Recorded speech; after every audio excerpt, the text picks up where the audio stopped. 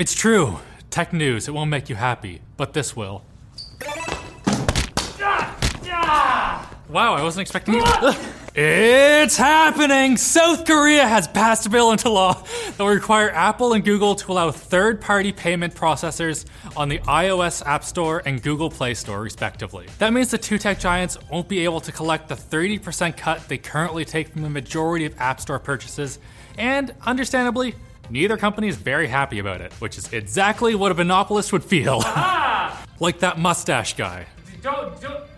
They just want to pass go all the time. The news seems to bode well for Epic's lawsuits against Apple and Google, as introducing an alternate payment processor was the very reason that Fortnite got kicked off of the iOS and Android app stores. That's irony.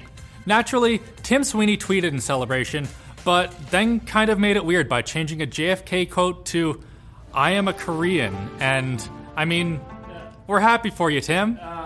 Microsoft is all business and no silliness, and accordingly, they won't be launching Windows 11 on November 11th, but on October 5th. Probably because November 11th is Veterans Day, and that would be kind of weird. Yeah, I realize that now. Yeah. But one of the operating system's killer features, support for Android apps, will not be there at launch. And it will come a bit later, maybe? Getting like Halo co-op vibes with this. What is this? Yeah, Microsoft, come on. Jeez. I don't care too much about Android apps, but give me Halo co-op. If you want to try it out ahead of time, you could always sign up for the Insider Preview, as long as your PC isn't too old. Because Microsoft is unceremoniously kicking older laptops off the preview and asking them to reinstall Windows 10. What is this? Ageism? Yeah. Can we sue? I'm calling the lawyers. I'm too old to support Windows 11. And Twitch has endured a small exodus of some of its top creators, with Dr. Lupo and Tim the Tatman announcing they're leaving Amazon's streaming platform thanks to new exclusivity deals with YouTube Gaming. Interestingly, the two streamers' announcements coincide with a Day Off Twitch campaign, during which some streamers are temporarily boycotting the site to protest its inadequate response to a wave of hate raids, where groups of viewers coordinate harassment against particular people. Sounds hateful.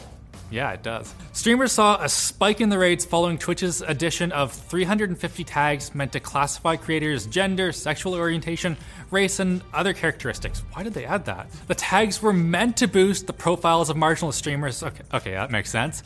But instead, it seems like they'll go down in history as another nice thing we just cannot have. We're running out of nice things here. Yeah, we are. Riley said I was hosting this episode. Sponsor spot. Now it's time for Quick Bits, brought to you by Brilliant. Look, I know you're already wicked smart, but you could be even smarter with the more than 60 courses on Brilliant. Learn about everything from basic logic and deduction to quantum computing, but without harsh grading, long lectures, or strict time limits. Because you see, Brilliant's courses use active learning, where solving problems means playing around with visual concepts and interacting with pieces of a story that you put together. Sure, you can brush up on math, or start programming with Python and create an app that does math for you. The first 200 people to click our link get 20% off, so join Brilliant and its community of 8 million learners and educators at brilliant.org/techlinked today. It's smart. Quick Bits. I bet you can't listen to just one because they're so quick. Whoa! Thanks to an image of a leaked presentation slide, a rumor has begun circulating that AMD is planning to release its Radeon RX 6900 XTX, notice an extra X, which would theoretically be faster than the RX 6900 XT and NVIDIA's RTX 3090. Wow, that was a lot of letters and numbers. Start using a different letter. And this wouldn't be that far-fetched given another rumor that NVIDIA is working on a 3090 Super. But the image came from a pretty unknown account, and other leakers said they haven't seen anything of that sort. So don't keep your X's X'd for this to be true. I always keep my X's X'd.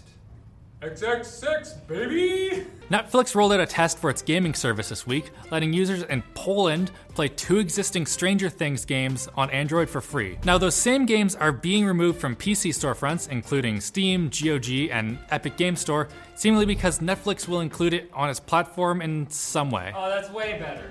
What? Much rather play Who it there. wants that? As a reminder, so far Netflix gaming does not involve streaming games. The Poland test lets users click a button in the Netflix app, which redirects them to the Play Store, where they can download the Stranger Things Android games for free.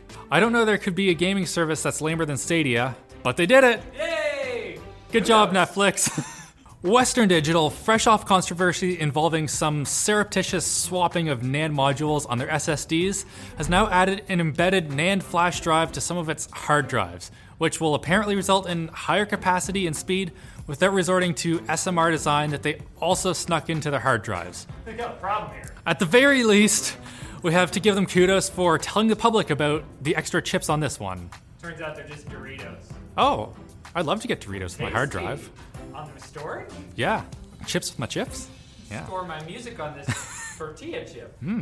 Trusted Apple leaker Ming-Chi Kuo is predicting that the iPhone 13, which Apple is expected to unveil in September, will be available to make satellite calls and texts, although sources indicate this ability may be intended for emergency calls only. But what if there's a special satellite and I miss it, and I just want to check in? Star-crossed lovers. I would like to be able to talk to satellites with my phone. That would be cool. What's up, satellite? Yeah. How's your day? And AMD is trying to get ahead of the game by filing a patent for a processor architecture that will use quantum teleportation to make quantum computers more reliable.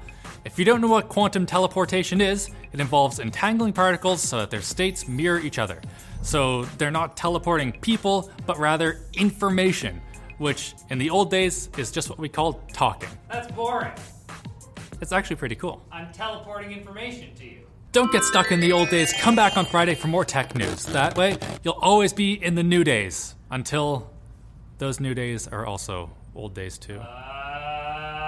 Existential dread?